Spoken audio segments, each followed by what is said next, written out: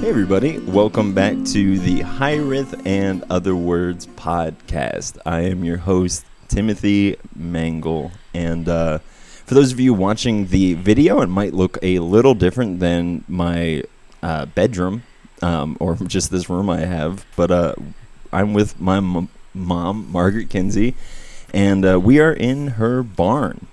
This is not what a normal barn looks like. But I just want everyone to just take a second and appreciate everything that's happening in the background right now. But hi, Mom. Welcome back on the podcast.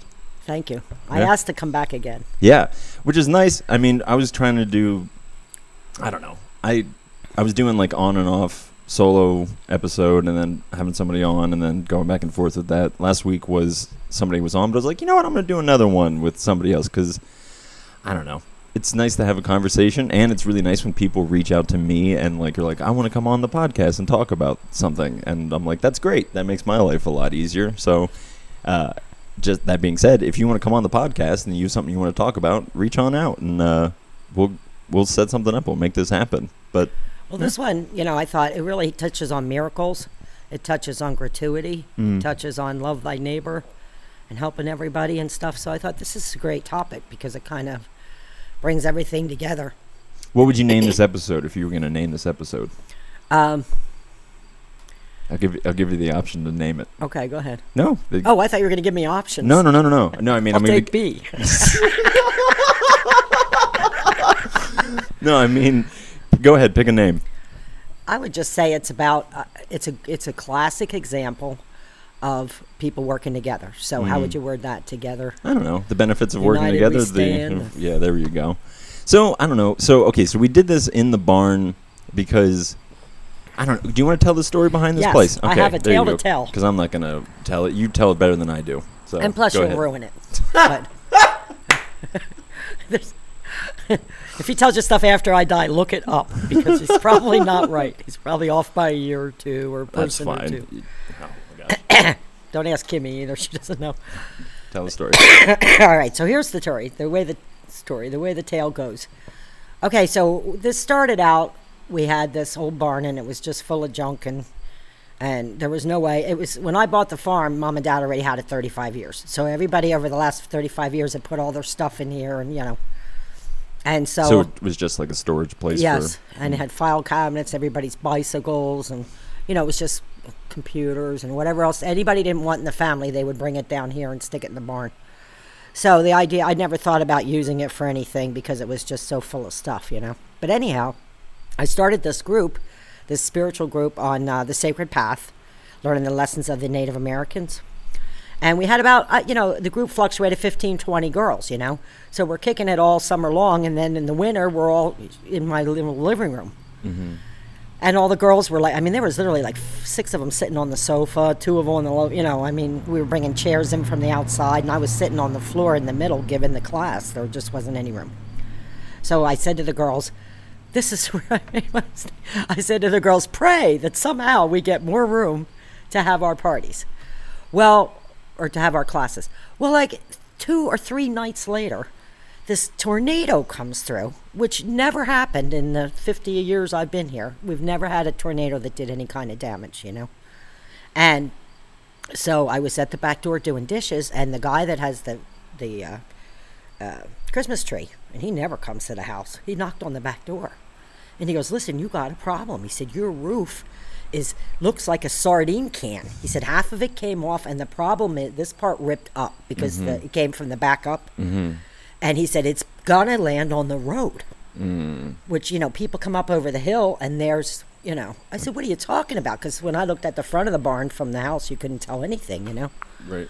So I came down here and looked, and sure enough, it's like, it really was a big circle, the roof, and it was going bang, but bang, bang. And I'm thinking, oh my God, it's gonna blow, So that was, and then this whole side had fallen down. And I thought, well, we're done. That's the end of that barn. And now I got to worry somebody's going to get hurt. Like, I didn't know whether to put cones up or what.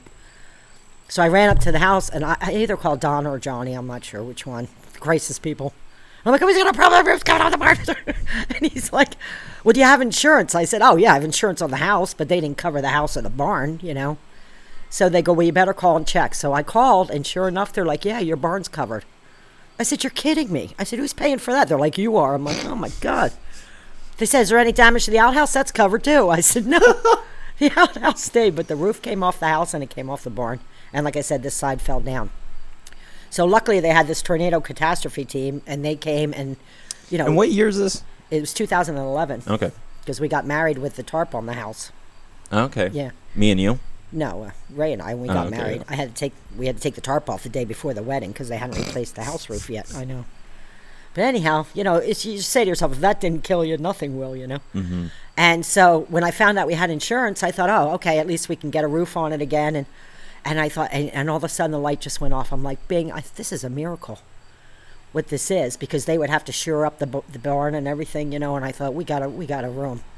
And first thing I did before I even called anybody else, I just got on the list to the girls, and I'm like, we got a room. We just have to empty it and fill it up, and we can, you know. And it won't work all year, but, you know. So anyhow, to make a long story short, that's what happened. That's how we got it, by the grace of God. And those girls, all I said was pray that we get a room. And boy, you never know how your prayers are going to be answered, you know. And if you can, sometimes this is the other thing. Sometimes what looks like a tragedy. Mm-hmm. I mean, I remember thinking I'm going to have a heart attack and fall down right here on the lawn because how am I supposed to fix that, you know? Yeah. And my first thought was I got to knock the whole thing over. That was my first thought. Yeah, And that would have been really hard for you. I mean, I couldn't imagine. You know, like I remember when I was really young, my dad lived in this house off of 61 in Haven, and I was driving by it one day and they were tearing it down. I'm like, oh God, that's traumatic to see. So I couldn't imagine coming into this place and tearing it down. And we moved it here when? 2009. No. When did we move here? No, yeah, that's when I graduated, so that's not right. 765, probably somewhere. Well, I bought it in 1998. Oh, really? Jeez. Okay. So you were 11. Yeah. Yeah, because I That's remember. when we moved in. Okay, yeah, because I remember when we moved in, that it was just exactly how you said it was, just filled with just random junk and just you were random playing people's in here. stuff. You were running around. Yeah. I remember there was a skeleton back in one of these rooms back here, and I was super terrified of it. And that night, I would try to sneak in with my friends and whatnot and see it. But yeah, I mean, obviously it looks very different now, and I'm sure not everybody who listens to this knows this, but my mom does parties in here. She does events every once in a while. A couple years ago, we were having yard sales and stuff in here, and to empty it out. We did that. And also you had, because I remember Ben and Des came over and they were selling products, and I did that. Oh yeah. We had Solstice. That's what it was. Yeah, the stuff. Yeah. And I mean, psychic or fairs. That's the word. We had the psychic fairs too. Yeah. Yeah. So this place has just been. It sat vacant or just as a storage thing for the longest time, and then it just became this place where people could commune and whatever. And my favorite thing about this place, I think, is watching people's reactions when they come in for the first time, because people just expect it to be kind of like a barn or run down or whatever, not be overflowing with pastel colors and all of, I don't know, just a lot of light and life and all of that stuff. The best part about it, too, after that happened, is, we managed to get, as a team, we got it emptied and all, and I actually had to pay some people to come in, And then, like I said, they shored up the sides, and then we put the floor in the bar. And then the best part about it to me was I didn't buy anything for in here. I either had it or someone brought it. Mm-hmm. So it really cost us nothing. Yeah. Which at that point it's a gift from God when it doesn't cost you anything, Yeah. The only thing I brought down was the jukebox. Everything else was donated. And the jukebox is right behind my head for those of you who are watching. Yeah, because everybody should have one of those. But you have two of those. You got one up in the house and one down here. And I've always appreciated. I can't do commercials. I've always appreciated that about you is just I don't know. I've always been a big fan, and my girlfriend knows this, who's sitting off mic, but I'm a really big fan of just coming home and just turning on music and not letting the music stop. I don't know. I mean, partly I believe that is just because of being your son and just. You were raised by it. It's like Maria from The Sound of Music. I was running around singing to her whole life or playing music. Yeah. That's how I was raised too. Really? Yep. Just the radio or records always on? on? No, Dad had the basement going. He had done that in a barbershop theme. Oh, really? Yeah. Yeah, because I remember, so that's funny. I guess in our family we like to decorate rooms and...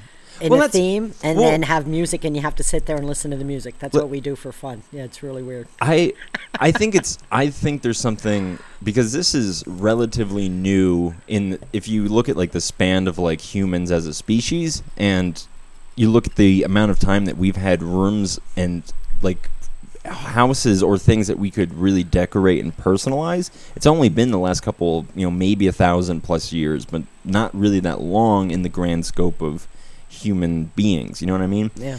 So it's interesting, and I wonder about this because this has just been something I've been thinking about. Is I wonder why we have such a strong desire to make a place look, aesthetically beautiful, or even to collect things or to own things. I think that I can't fully wrap my head around. We couldn't take pictures, so if you went on a trip, it's like this will remind me visually of that trip, or and I mean memories and stuff like that. I right. Imagine. Yeah, and just being able to, I don't know, because it's part of self-expression to be able to present who you are in a blank canvas, which is a house. And I feel bad for people who live in like apartments and stuff who can't paint their house however they want or whatever. And the way I was raised too is, like I said, Dad walked past a barbershop in Philly, and he wanted to redo his basement and put a bar in, and so he bought the contents of the barbershop, and he bought the 8-foot pole and all the mirrors and the razors and everything, the chairs, and he bought bar stools and he painted them. Well, no, he put they were white and they were red with like white and red stripe, and then he made striped poles for the bar and all. I mean, the whole thing was done in this.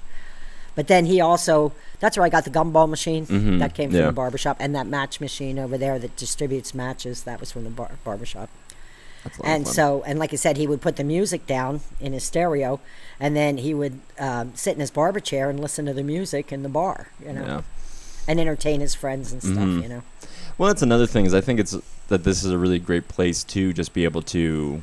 But like I said, that's how I was raised. Like there was no, you can't do that, he had 13 kids here, so he bought a fire engine and hauls around it, Right, yeah. So, I mean, if he gave me a hard time, I would just say, seriously, Dad, like, there's an Indian in your living room. So well, okay, he couldn't yell at you for it. Because now I feel like we're just talking about, like, our family history, and I'm sure people care about that to some degree, but let's talk about something... Okay, let's talk about the spiritual end of this. Yeah. Well, like I said, we were going to hit on miracles, and then we were going to hit on what I think's amazing is what happened when everybody just pitched in. I mean, because it wasn't stuff they had; it was stuff that they didn't want anyhow. So they were calling me up saying, "Do you want this table and chairs? I don't want it anymore. Do you want these booths? Do you want the?" And I'm like, okay, because I just it was really weird. I just let the miracle happen. Like I didn't tell anybody no. So whatever they brought, I would just walk around and find a spot for it, And then it gave them a sense of ownership because they would come over and they're like, oh, I gave you that lamp. I gave you that, like those things above your head were from Kimmy. Right. So and George gave me the dragon. Right. Yeah, so I mean, I know where all of it came from, too, and I can look around, too, and see the gifts from everybody. Right.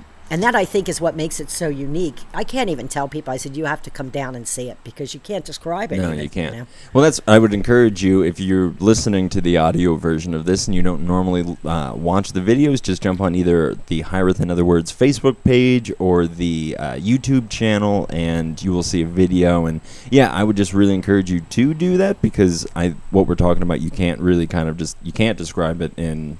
Until you see it. Right, you need to kind of just be sitting. Right. Literally see the love that everybody left here, And I think that goes back to whatever we were talking about earlier, is this idea of people like to see, people like to come in here and be like, that's my thing that my piece that I've given to the mosaic, right? And I think that subconsciously goes back to what we kind of feel on the inside of what we want. We want to be able to come into a place and leave something that makes it more beautiful, Right.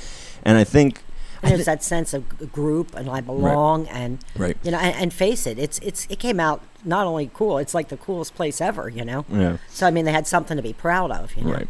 Well, and even I think it's what I really loved. I kind of want to go back to this, kind of talking about miracles. Is you didn't. What you said is you didn't force it, and you just kind of let it happen, however it was going to happen. The more cool stuff they brought, the more I was like, okay. Well, right, and that's hold on. That's what I was going to say. Is like it just continued to turn into whatever it was supposed to be, which was the best version of itself. And I feel like, at least coming from a evangelical Christian world or something like that, there's so much of this trying to force your agenda or your narrative or your perspective on how things should be onto the universe and trying to coerce a miracle to go how you want it.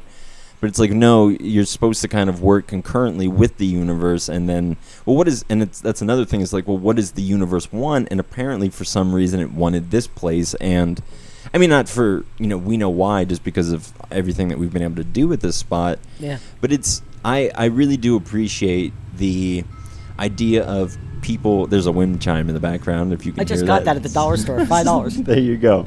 It's very pretty. It suits you very well. But yeah, I really do like the idea of people coming together to take things that they don't necessarily need or want, but finding a place for it and bringing it back into the whole, because I think that's, again, just another super important message to understand about how reality works. And and like I said, you couldn't have planned it if you tried. It had to be everybody coming in.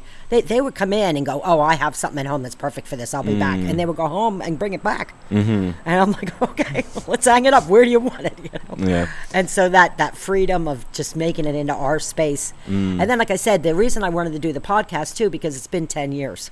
So we've had 10 years of fun in here. Yeah. We've had the property for 9 years now. In the family, but but 10 years that the barn's actually been done up to do this, and everybody that came and did parties too, they cleaned up afterwards. I really didn't have to, run after everybody. And there's never been respect for the place, even though it's, a barn. And yeah, well, and I think that goes back to people seeing the love. And this is kind of something I was thinking about when we were talking about this earlier. Is I think once light attracts light, and kind of once that ball gets rolling, it continues to roll. So once you start something like this, where it's like, okay, let's all just put as much love and energy into this as you're willing to dispense, but let's do it like genuinely and with a full heart, and then it turns into a place. I wonder a lot about residual energy, of like when you put energy into a thing and how that remains over time, because things lose their novelty or their spark or their whatever over time. It's like, well, how do you keep something fresh? And I do think a huge part of that is people taking ownership in whatever the thing is, instead of just trying to take, because that's the thing that empties, the energy that was originally put into this. I agree with that. Yeah. I do. So what I would mean by that is, like, you have this place that is, I think people continually come in here and fill it with love and whatever, so it holds it, and it's willing to give it back. An example of that is, I remember hearing one time this Hindu follower, he was a follower of Eastern religion to some degree, but he was at a temple that had what he kept describing as a very powerful icon. And the interviewer was like, well, elaborate on that, because I don't know what you mean. And he's like, well, a good icon or a good space or a good religious figure or whatever will be crafted so perfectly that it will be able to not just hold the love that you give to it, but it will be able to return it in response in a greater way. And again, it kind of goes back to what I was saying about miracles, is like, once you start being like, hey, I want this thing, or and my heart is pure in it, and I'm pursuing it in the right way, and if it's the universe's desire or whatever, and it sees you kind of matching up with that, of course everything is going to start to flow. Don't you think too that 20 people sincerely wanting something like that? I think that's what happened too. Is I said, hey, just pray that we get this, and everybody was like, yeah, we really. And I think that their prayers simultaneously going up too, because there is something to say about prayer groups and people praying it, and Well, Jamie and I had a little bit of a conversation in the car, talking about prayer, and especially prayers in regards to miracles or something like that. Because I think we were, our experience with the church was, very much this idea of like, you can do miracles. Miracles are very much so a thing, and they can happen. And if it was very much seemed to be very correlated to how much you believe or actually trust in the thing. And I understand why, but I don't know. It just seemed like there was no sort of way to be like, listen, sometimes things don't go your way, and that's just another thing. Like, sometimes the universe is just whatever. And I think I saw too many people trying to beat down that door and be like, give us what we want, instead of, like I was saying earlier, trying to walk in line with the universe and walk in step with the universe, and then whatever the will of the universe is, it'll it'll be a miracle. It'll manifest miraculously in your life, is what I'm trying to say. If it's right for you or not. Right. Like, there's a saying, I always love this: God answers every prayer. Mm-hmm. It's just sometimes the answer is no. But every prayer is answered. Mm-hmm. So people are like, he's not hearing me. And yeah, he is. And if he's saying no, it's not happening, it's because there's something else better. It's always for the betterment. Right. But then, like you said, people are like, well, I'm just going to plow through this anyhow, and then they end up with a mess, and it's like... Well, so this isn't really on topic necessarily, but I would like to get your thoughts on this. Is what do you do when you pray and pray and pray, and then something doesn't happen? I assume that it's for my best. That's really good. I really do. Like, I'll push it maybe a little bit, but if there's something that, it just keeps going, no, then I'm just like, that's it. Even though it makes sense and it's perfect and, I think that's really good. Because, I mean... Yeah, I'm done fighting the universe. Yeah, and I think... Well, it doesn't work. That's... I see this... I've been thinking about this lately, and just how... There's a very curious verse in the Bible, which is a redundant statement, because almost all of them are very curious, but there's this one part where Jesus's disciples see another group of disciples, and they're all praying, and they have prayers that they pray, and rituals that they do, and stuff like that.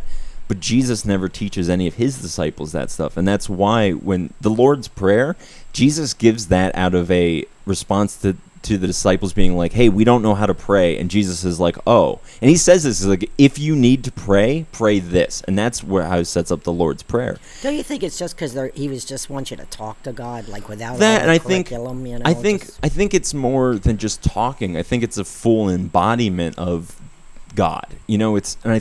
I think prayer does us a little bit of a disservice, because it's so easy to be like, well, when I pray, I'm praying to somebody who's off he's off somewhere pulling the levers. So I'm like, God, I need whatever, and he's like, okay, da, da, da, da, da. And he's like, well, this person also needs this, and this person needs this, so I got to figure out how to balance it all. They did that in Bruce Almighty. Remember that movie? Yeah, when he has all like the emails, and then he just goes, just yes. And everybody got everything they wanted. Yeah, and life wasn't great, you know. Yeah. And I think that Bruce Almighty is a really good movie. Yeah, it's funny. But I don't know. I think for me, as I got older, with my prayer life is more about learning to be content and just surrendering to whatever happens as the thing that's supposed to happen. Right. So I don't really find myself, because I spent so long for so many different reasons in prayer, just for every reason under the sun. And most of the time, my prayers were answered with no. And I feel like a lot of people, at least in my generation or younger, that's a lot of the reasons that they're not interested in spirituality or anything like that, is because they've found themselves very... Well, it's not the Sears catalog, Right. The Christmas catalog. But that's the problem. Is I think that it is. You can ask for whatever you want. Right. But I think we were presented with this idea of just that God was similar to Santa. Yeah. Is just like, just ask Santa what you want and he'll give it to you. And I don't think that that's necessarily the truth. Just out of pure... Well, you have to remember also that it's a school, and people are here to learn. So if I just say, just give me all the answers to the algebra test, right? You're not going to learn algebra. Right. Yeah. So some of it is because really what you really learn in life is what you did wrong, not what you did right. What you did right is great and all that, but what you did wrong is what sticks with you more than what I did right.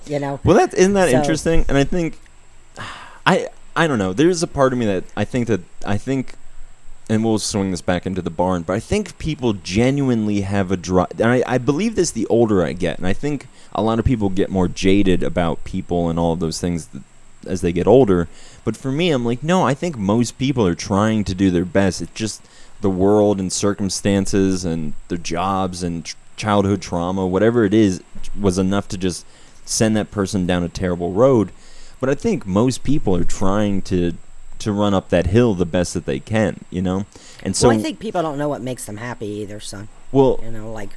Hold on, let me finish my thought. I think when people see places like this, or people like you who are intentional about opening up that place of yes and love and openness and whatever, I think people obviously get very excited about that and want to be a part of it because it's the thing that's naturally a part of them. It's like, oh, I want to be a part of goodness. But whether it's just because our society doesn't have a really strong religious or spiritual yearning in it, I think people are just looking for any chance to do the best at.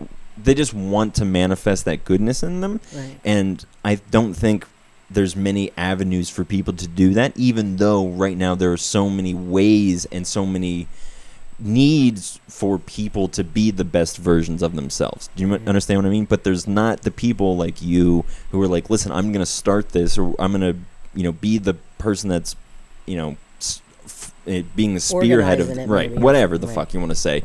I'm not the person being the one here. And I think, that's why I love this place, because it's an example and it's a memoriam of people that were like, you had the chance to do good and you chose to do good, Well, and it wouldn't, I mean, to me, it was a no-brainer. Right. Well, also, it was a gift. I'm like, if Lord's going to give us a roof and a floor and stuff, let's have it.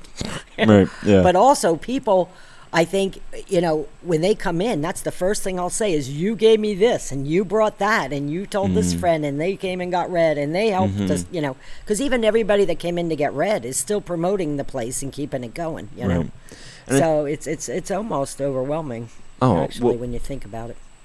Yeah, as somebody who's like tried to be a independent whatever, artist, podcaster, whatever, the idea of, so much of my people wouldn't know about my books if other people didn't tell them about it. People wouldn't know about this podcast if the fine listeners and viewers wouldn't tell people about it. So go ahead and tell more people about it.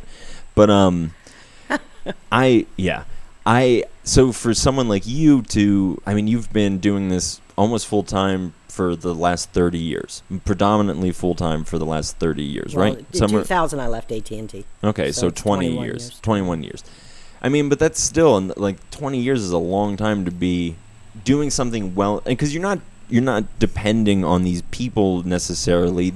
You're providing something, a service that is good enough and proper enough that it sustained itself for 20 years. And a huge part of it is having a spot like this that people can just come. And I'm sorry, I'm just rambling, but I think another thing that people love about this place is that it's so unlike, like, you can't manufacture this. Like, you can't, because you're saying, like, so many different energies, so many different people were involved in this. Yeah, even if you tried to do it, like you said, it wouldn't carry that same energy, because they all brought their energy in, and they're like, I want to help, I want to do. Well, even like, and so that high that they had when they were here just keeps multiplying and multiplying, Well, and that, like, going back to the energy thing of just, like, the energy is just feeding off of itself and growing, And so that's, But I also feel like people needed a place where there wasn't any rules. Like, in our society, it's, you're not allowed to do this, you can't do that, you can't. And as children, we had a lot more freedoms. Now you can't drink and drive, you can't smoke, you can't burp, you can't fart, And people are just like, okay, and so what are we allowed to do? You're allowed to sit in your room and look at each other, It's like we're all been grounded across the world. It's terrible. Yeah. So, my thought always was, people need a recess. And, so to me, I always lived in the recess place. It's like, this is where people come to relax and enjoy themselves, Yeah. And they need it, because you can't just you can't just have stress. It's, and then expect to be able to make it through life. Right. You got to take a break. The same as you need to sleep 8 hours a night or whatever, you also need to laugh and have a good time, and you do. It's more vital than anything, in my opinion, that you could possibly be doing, is making sure that you take time out to enjoy it and be grateful. That was the next thing. Right. Because you can't just the more grateful I was, the more things kept happening. I'm like this. I mean, it was almost funny. Like we would just sit there laughing, going, "You're not going to believe what happened. Now we got a pool table." You know, I mean, it's just, it's like what? I think for me, that's one of those things. I wish I was more grateful because I have so much to be grateful for, and I think if I really sat and contemplated the amount of things that I have to be grateful for, it would be overwhelming. But I don't. And this is just for me being a Westerner. During the time that I'm alive, but I have a very analytical brain, and so when I look out into reality, I just I see everything based upon it's like I have a house. Well, I have a house because I pay the bills and all of those checks and balances. But at the end of the day, at the bottom line is I have all of these things because God is good to me. Yep. It doesn't matter what I did. It doesn't matter my thing. It's I was given an opportunity to be whoever I am during the time that I am, and it's an incredible gift. It's a phenomenal gift. And I'll tell you something, Tim. After it got all done, and I would come down here, and I got on my knees on this floor, and I thanked the Lord. Because that's what you do when you get this kind of gift. Yeah. You're not supposed to save it for yourself and to... It was never, the whole place. When I bought it, my parents had already had 35 years of letting everybody play here. And so, my mom sat me down. She goes, "Listen, you don't own shit." Like, she did. She said, "You might have paid for it, but it's not yours." She said, "This farm belongs to everybody, and you are a caretaker until you die, and then the next person will take it over." Yeah. I know, we're so emotional, but it's good shit, right? Yeah. I mean... Well, have you ever been so blessed that you can't even handle it? Like I know when people have children, it's like, I can't even handle this. It's too much of a blessing, Yeah. And so the fun part is, as a caretaker, you get to watch it all. Right. And you get to watch everybody have their concerts and their friends here. And so it's just a blast. Yeah. To see it all, Well, that's my favorite things about doing shows here is... you want to try to find something for her? Yeah, I need a tissue. I lost my snot rag. You know how I always have a snot rag? Yeah. Oh, it might be on the table over there. You might see Jamie walking around in the background. Yeah, we get emotional, but the place has just been... I mean, what do you do with 60 years? A place where people just came to have fun. Yeah. I mean, being able to sit, and I think, And that makes your home life a blast, because you never know who's going to show up with a guitar or a party, or, you just sit here. It's like owning Knoebels or something, Because people are in a great mood. They know it. They want to camp out, hang out, campfire, whatever, And so it's just like this. Now, we all worked and stuff. We never just rode the show, and it certainly wasn't profitable per se. I can't sell the place and go, "Too bad, Tim, I'm taking all the money," and then that's the end of that party, Yeah. So I mean, you don't even make anything from what you put into it, except for the enjoyment of watching everybody and enjoying it yourself, also, But I mean, that's the greatest reward in heaven, is to be able to look back on your life and say that you cultivated a place where people were able to truly enjoy their life, and so this whole podcast started off of the idea of loving your neighbor, and for those of you who listen to the podcast often, that's a mantra of mine, and it's just because it's the truth, and it's the best thing that human beings can do for your own. Well, somewhere along the line, it got like I thought about this story. I was laying in bed last night, and I remember as a little girl, and I mean, I was little, 5 or 6 or something. But Dad and Uncle Bob and Uncle Don were trying to fix the barn door. And I was running around out there. And then people started pulling in. Like, this is 1966, 67.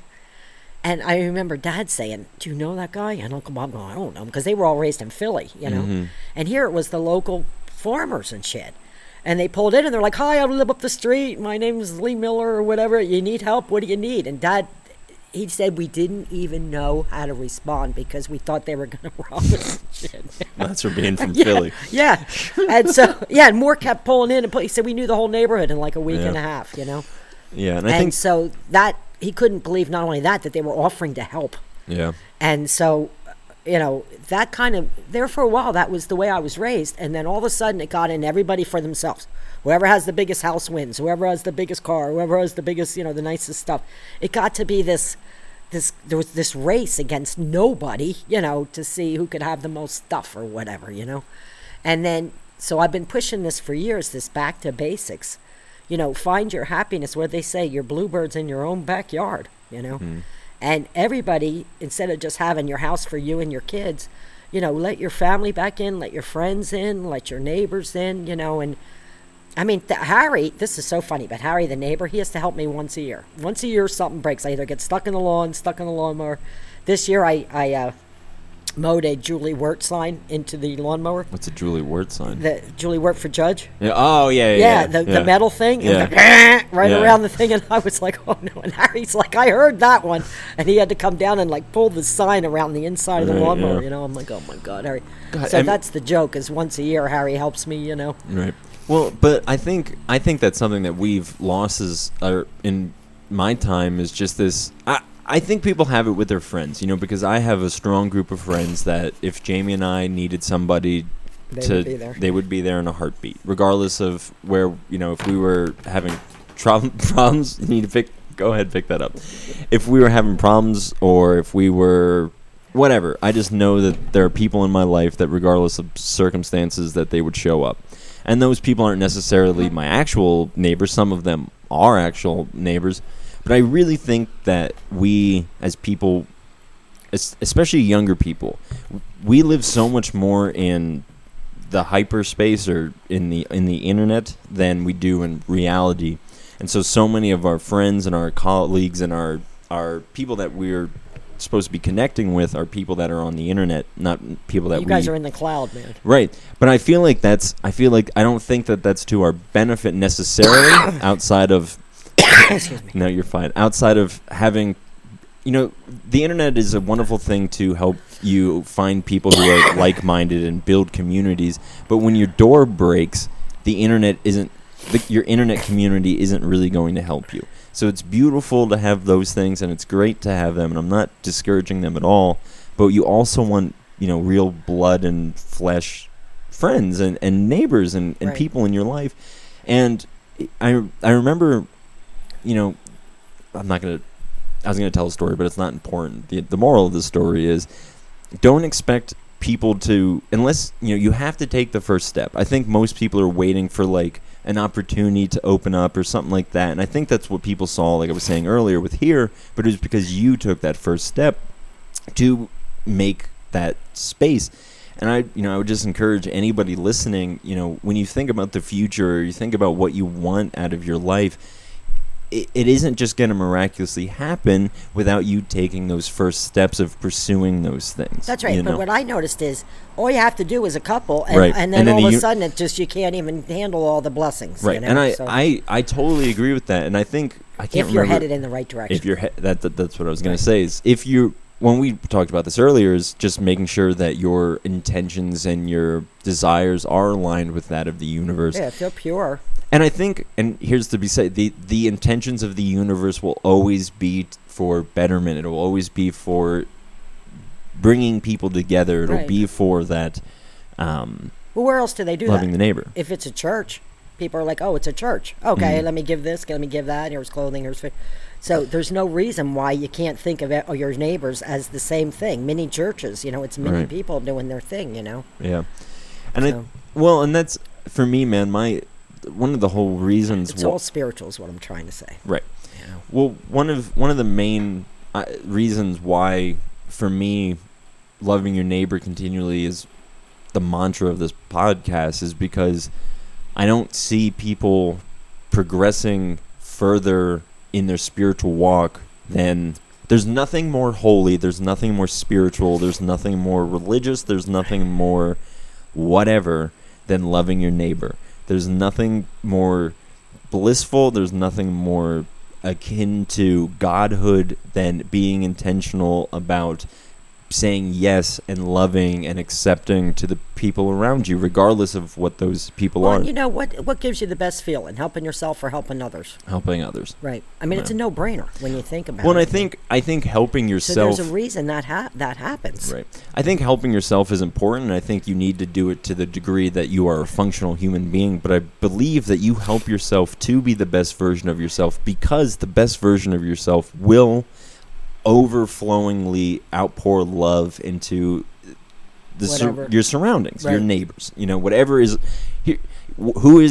I did a podcast a long time ago called "Who Is Your Neighbor?" and "Who Is My Neighbor?" Check that out. But the idea of it is just like whoever surrounds you in your field of consciousness, that's your neighbor. It's neighboring the you that sits in here. Right. Doesn't mean actually they live in your neighborhood. Right. It's whatever you're experiencing, whatever story comes along, that is your neighbor. Regardless of. And I said this in that episode, and I said this. This is really ironic. I mean, as far as things are ironic.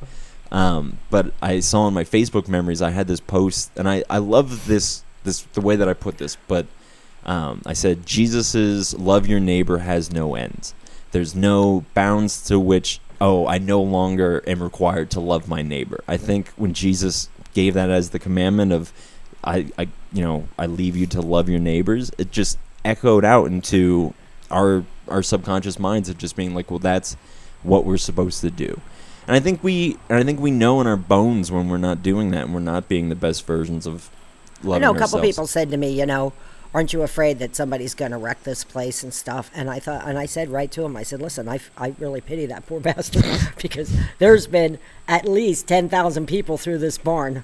Easy since I had it, not before Mom and Dad owned the whole place, So I said, you would be probably the most wanted person in Schuylkill County for wrecking this barn because everybody has their own memories. Everybody's had their own fun here. Right. And I said to him, I wouldn't want to, I'm telling you, they would hunt you down probably. It would not be good. It would not be good. No. And you know what? That's only because they love it. They love it as much as they love their own place and their own stuff, But I think that's something, I don't know if it was intentional or what, but I definitely inherited how do you say this, I want to say the love for relaxing, but that's not it because it sounds like laziness, but I think you and I both understand that if people don't stop and enjoy their life, they're just going to kill themselves. They're just going to burn themselves out. You can't have that level of stress without a break. And it's not just sleep.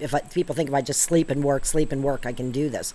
But you're going to get depression is what's going to happen. Right. Because if you go too long without laughing, then even during the COVID and all that, I still was like, you know what, I'm still going to make sure I laugh every day because for me, without it, it messes you up. Yeah. And so do I go looking for, I'll watch like old Barney Millers with fish on or anything to give myself a yuck because I don't like I don't like me when I get real serious like that, and I don't like the way it makes me feel. Yeah, I mean that's my biggest problem is that I tend if I could not be as serious, if the stick up my ass wasn't so far up my ass, I would probably be I'm a fun person. People enjoy hanging out with me, but I could just imagine if that stick wasn't as far up my ass as it is, how enjoyable I would be. Well, you know what fixed that for me is when I asked the council, I'm like, we were talking about life and all this, and they're like, listen, the Lord gave you eternal life, not eternal spacesuits. And so, when they're like, listen, do you realize what that means? You have not only your 80 years here, but there is no end to your soul ever. So, and like people are like, well, does it have to come back here? Who knows? I mean, they said the other day there was 140,000 or 140 billion universes out there that could have an Earth-like planet. 140 billion. So, I mean, and when you're a soul, you can travel and stuff. So, I mean, I really don't know. But what they're basically saying is there's no way that in eternity you could run out of fun stuff to do and places to be and all that, So or that things won't eventually level out. And I think that that's a huge thing is people what a gift, though. If you think about it, what a gift, But see, all we see here is dead bodies, and it's like, okay, that person died and they're done, Well, a lot of that comes to faith also. But when you think about it, would he really have you come in here for 80 years, you die, and that's it? I mean, what So there is, in my opinion. And like I said, I know there's a higher intelligence because, like you said, when you see a cloud go by, who made the cloud? Not one single person on this planet. Not one. So it has to be somebody, okay? Yeah, perpetuating the thing forward. Right. And that we just happen to be spinning exactly the way we need to be spinning to survive. I mean, come on. Yeah. So, but, so then what that did, though, Tim, was it took the pressure off of me. because I thought, oh, I got to learn all this by the time I'm 80, and I want to get straight A's, and I want to do all. And then once I realized that I had eternity, I thought, what are you running around like crazy for? Take your time, enjoy your life. Where are you gonna go? Well, who knows? Well, I mean, why? You can't. Where did you come before you were here? I asked you that when you were little. Well, what I mean is, you're not gonna. Jesus has this quote where he says, it's something along the lines of, has worrying ever added an hour to your life? Has spending time just sitting and being neurotic about something, has that ever fixed it? And the answer is no. It's no, worry is a form of meditation. Right. But I think so when you worry, you're meditating on the negative, and the problem is you're liable to manifest it. Right. Well, I mean, you most likely will manifest it more than not. So okay, so let's how can you let's say people are at home or listening to this and they're like, well, Marge, I don't have a barn that I can Neither use. Did I for years. Right. Okay. So but for people who want to start loving people now, who don't want to wait years for those things to show up, what would be some steps that you would say to them now to be like, well, how do you begin this process of loving your neighbor? What is that? Okay, well, back to that school thing I always talk about. It's a school, right? So what's the first thing you do? You create a homeroom. Mm-hmm. And that's all this is my homeroom. So this is where I, base myself out of. So when you think about it, if you ever walk through a kindergarten school and you can look in and they have kites hanging from the ceiling and all the kids are creative and they're enjoying themselves. So I always say to themselves, what you want to do is make your home your paradise. Mm-hmm. That's in reality. If you can do that, it's just like saying, I want my favorite job. Mm-hmm. Because the amount of time you spend at home and the amount of time you spend at work are huge. Mm-hmm. So for me, I always thought if I don't go to the shore this year, that's $5,000 I can dump in here, which is a place that'll stay way longer than a week. Right. Yeah. So some of the things that I would just say, make your home your paradise and make it a happy place to be. And because it'll just, like you said, light attracts light. Mm-hmm. So the more fun you have going there, the more people will come in. And also this whole thing, I can't decorate with, weirdo things or whatever. There's no rules unless you make them upon yourself, mm-hmm. And like I said, I was lucky enough to get raised in that kind of environment where you were allowed to be creative and make whatever you want. Right. But why? It's your homeroom. Mm-hmm. So make it into whatever you want it to be. Yeah. And I think people are scared to be. The question. Well, the question was how can you encourage people to begin? How do people begin loving their neighbor? And you said set up a good house. Well, you have to be stable where you're at, okay? Right. And then you can have people over, mm-hmm. or you can, because what happens is they see it and they're like, I want this, like you said. Yeah. Great, make it at your house. Right. What's your theme? What do you like? Mm-hmm. And so they're like themed classrooms. They're way more fun than. When I think, just going off of that, I think people are. Excuse me. You're good. I think people are scared to genuinely want to decorate their house with art, because I think it takes a while to build to understand what your taste is. You have to hang up some ugly shit to be like, well, that's trial and error. I mean, nobody just puts it up and it's perfect. But, right. But I think people are scared of that process. Hold on. I think people are scared of that process because I think a whole reason that people just go to Walmart and buy whatever stock photo they have there and put it in their place in their house where they should have a photo, because people are scared of potentially trying something different and then having somebody else who isn't trying anything being like, well, that was dumb, because I think people who are trying to be genuinely creative, whether that be in house decorating or the arts or whatever, aren't going to be as quick to shit on somebody else who's trying to be. Well, I told you that about when you were first starting, and you're like, I'm writing these songs and not everybody likes them and they don't know. And I always say, Tim, it's so easy to sit back and be the criticizer. Mm-hmm. That's an easy job. You just point fingers and you go, I don't like this, I don't like that, Yeah. But the people with the real set of balls are the ones out there trying to create and putting the visors on that even if someone says that's ridiculous.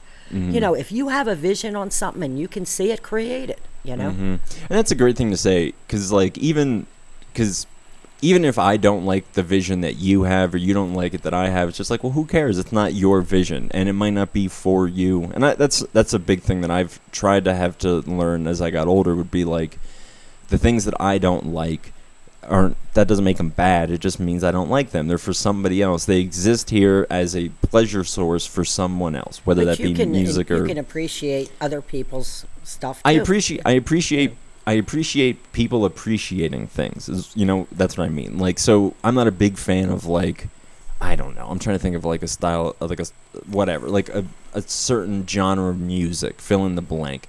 And it's like I could sit here and be like, yeah, that's bad for this and that's the reason it's what or whatever. Or I could be like, listen, it's awesome that there's music that these people get to enjoy, and it's awesome that I have music that I get to enjoy. Right. You know, like, well, just a little peek behind the curtain. Jamie and I, when we were driving over here, she was playing a band that like isn't necessarily my favorite, but I know that she puts up with me playing my music that isn't necessarily her favorite, so that's a way of loving your neighbor. But it's also like I love thinking about how stoked I get and how much I enjoy the music that I love with all my heart. And then it's like, well, I'm not gonna. There is an asshole in me that wants to go, this is stupid. But then I look at the girl that I love being like, la, this is so fun. I'm like, well, everything else doesn't matter to me besides that right there. Right. So. And like I said, the amount of time that you spend in your home, and they say, people come over all the time and say, oh man, I really like this feeling and this, and I'm like, well then make your home it should be your place. You can do this. Yeah, it doesn't have to even be my style. All I'm saying is, and it probably won't be. So I like, do I get upset over that? No, I love going to see other people's stuff and all their creativity. Well, right, because and again, it's like, well, why would you want to live in a universe where everybody is Margaret Kinsey? Like what? Yeah, we don't want to do that. Well, I think we would rather than a world where everyone's Timmy Mangle. But what makes you so special is the fact that this is unique, and I think everyone's unique. I hate when anybody gets called ordinary. I think if there's anything of any sense of ordinary, it's the fact that they're just not trying to be anything more. I would say this honestly to you, Tim, too. We were raised in that open-mindedness. Like if I wanted to do this in my bedroom, my mom wouldn't have given a shit, So I think when people were coming in going, do you realize how weird this is? I really didn't realize how weird it was. Like to me it was just normal. Just being, yeah. Yeah. Like, anybody that knows me knows, where do you think I got all this stuff? Because I already had it, So it just needed, I finally had enough room, and even then it filled up quick. Well, I remember even being a kid and filling I remember you hating this, and now we're going back to family talk, but me filling up my rooms with pictures of skateboarders, and it just, because I just hung them up with tape, so I just ruined the painting on the walls and all that stuff. But I think you saw, as any parent does, is a child who's trying to express himself. Right. So that's another good question, is how do you encourage, because I hear this a lot, and I'm sure you do too, people being like, I love what you did here, I love this, but I'm not creative. I wish I was creative. What advice would you give to those people? Well, that was where I was at. Yeah, because you worked for AT&T, so that's I couldn't do anything. So like I can't draw, I can't paint, I can't anything. So what's your advice? So what I said was I just went with the flow, and as they brought the stuff, I hung it up. I mean, it wasn't. I went, okay, that's about a foot from there, so that should be about a foot from there. Right. Yeah. So I mean, I don't know anything about this stuff. So it was more intuitive. It was just really wanting people to put up they went to the trouble to bring it, so I wanted to make sure it was shown, Mm-hmm. So that's all it was. But there was no master plan, trust me. You want to put that here? The plan was, there is no plan. Well, I think there's... But I think also they're like, can I smoke? And I said, yeah, you can smoke all you want because you can't smoke anywhere else, So it's like we want to relax and have a cigarette. Where in our generation, that was, you could eat, have a cigarette at the diner or everywhere, right. So now no more. Now you're an adult. You're not allowed to do anything that you were doing as a kid. So I know it sounds stupid, but there's a lot of people that smoking calms them down. I hate to use this as an example because it's so bad for you. But at the same time, they want to relax. So it's like, you should see them, Tim. They're like, well, can I have a cigarette? And I'm like, Yeah, no, I mean, because when we have shows in here, people are the same way, and I'm like... No, I said, you burn it down, and you're going to piss off like 10,000 people, Well, so I wouldn't do that. No, but here's the really important thing that I think, and this is why when people come here and they ask if they can smoke, I'm like, please smoke, because it's going to teach you responsibility. That's right. Because I think... Because for the longest time, part of the reasons why you can't smoke in restaurants is, obviously there's a huge health benefits, but it's also the idea of, like, you should be responsible enough that if I have something that's has a flame in a room that's filled with wood, I should be a responsible enough adult to handle both the flame and the fact that I'm surrounded by wood. Yeah. So, like, I love being, like, just this little subtle, like, test of being like, well, yeah, are you going to step up and be responsible enough to... Even drinking here and stuff, like, Right. people are like, can I have a drink? I'm like, yeah, but if you go out and kill somebody, again, the party's over for all of us. All of us. Right. So I always emphasize that. Don't ruin it for everybody just because you're an asshole and you can't, Well, and that's, I think... So, and you know what? 10 years, knock on wood, everybody kept it nice. Nobody knocked it down. Nobody heard it. Nobody took a thing out of here. Yeah, that's another amazing I thing. never was missing anything. And if they needed it, so be it, And, But, well, I mean, nobody stole it. And if it's gone, nobody- who knew, Like, with all the stuff that's in here. Well, I would know, believe it or not. I know what's in here. Especially funny. because I just spent a week yeah. cleaning everything. Yeah. But, that's the neat part about it is when it's everybody's, you have ownership of it. So why would you want to trash your own place, Well, and a place where you have great memories. Well, that's another thing is I think, I can't remember. I feel like we've been dancing around this idea, but another thing that's so amazing about this place is because it's not like anywhere else. You could try to get, like, we could go to some place like, and it would be similar to this, but it would be a bar or it would be a Airbnb or something. It would have some sort of like capitalistic niche on it, so it's like it makes it okay to come here. Whereas this place is just like, this is just for humans. If you're a human, you can come here and like there's no there's no, like you were saying, there's no purpose in it outside of then just we have a deep understanding of you need to enjoy your... Well, fuck, man. Like, why would you come here and not enjoy it? Like, why would I fly to Spain and not go out of my way to enjoy Spain? Right. Yeah. Like, you're here. You're, regardless of your circumstances, it could be shitty. Most people's circumstances when they're here are pretty shitty. And especially throughout all of human history, most people's shit has been shitty. But for some reason, all of these beautiful things have popped up along the way, and it's because people have been intentional about, I'm going to, regardless of the circumstances of my life and the shitty situation that I'm in, I'm going to pursue a path that makes the world a better place and doesn't just continually... We live in this narrative of this is just the kind of giving up and the self-defeating. It kind of is like a matrix, though, too. Like, it really is a matrix.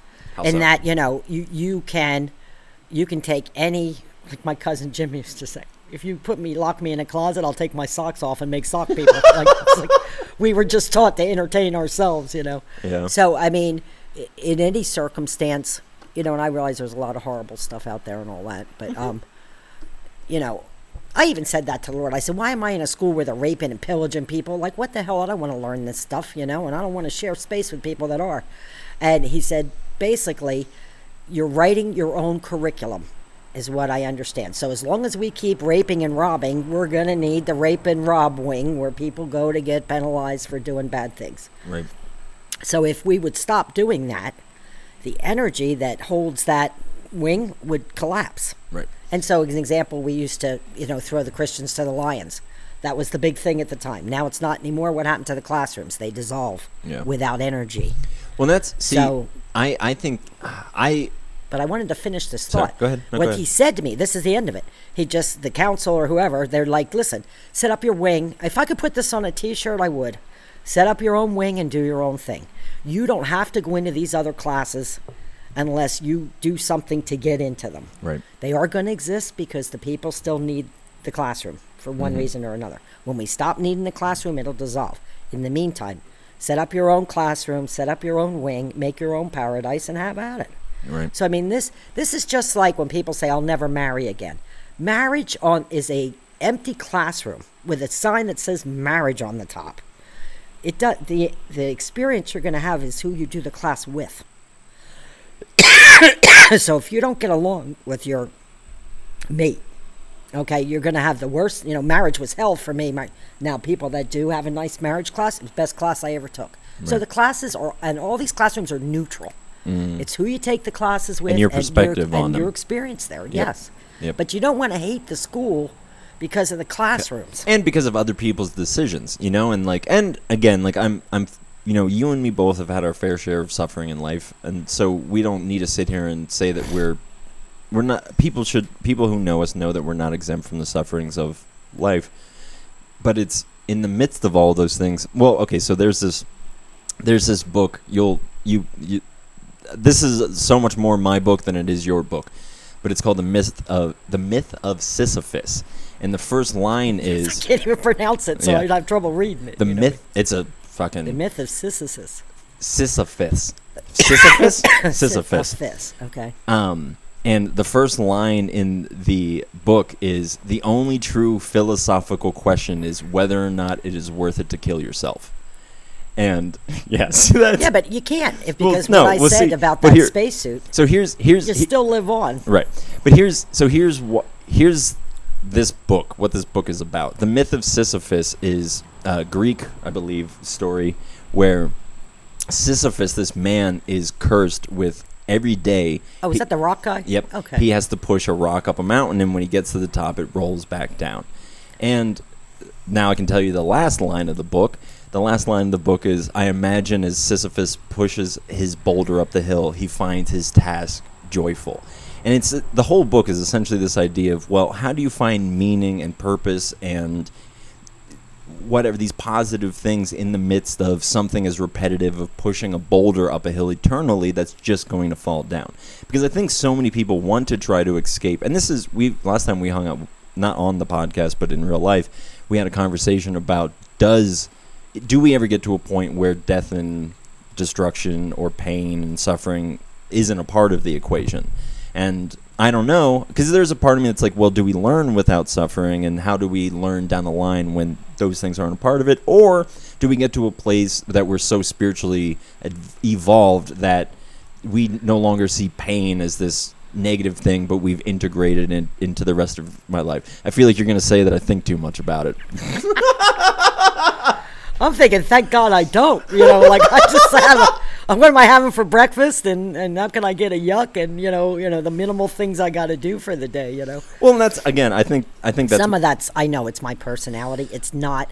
I will go out of my way to change a bad mood. I really will. Or if I'm thinking about negative stuff, because we've talked about this too. It's just a pop up. Mm-hmm. The only thing I've been saying this a lot to people that come in recently. What is in your head? I don't know. So the only one keeping it alive is you. Right. So if I meet you for the first time and you say, oh, I'm a circus clown. I've been a circus clown for 30 years. I would believe you. Why wouldn't I believe you? Right?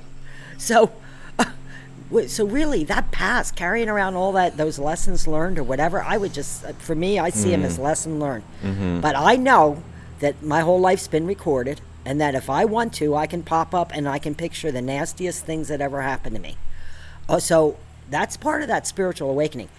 We had that class before. On purpose, I'm not doing that. Mm-hmm. Okay, it doesn't mean I'm denying it or I haven't thought it through. I get the lesson. But there's no reason to run the movie over and over again. Right. Because, again, here's the energy you're sending out, and here's the universe going, okay, let's make more of that because that's what she's focusing on. Right. And that's just how the universe works, is that it's...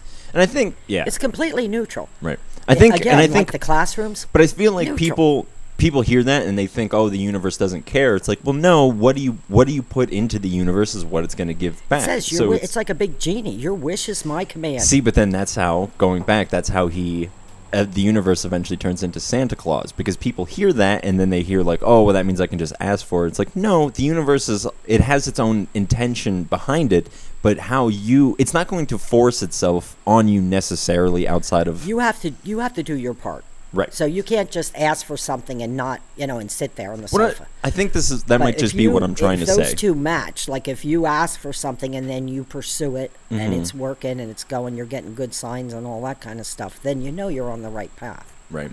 So. And I think we know we have a internal, biological evolutionary response to be like, you can feel when you're not in the right alignment. You can feel when you're not in the right place, you know?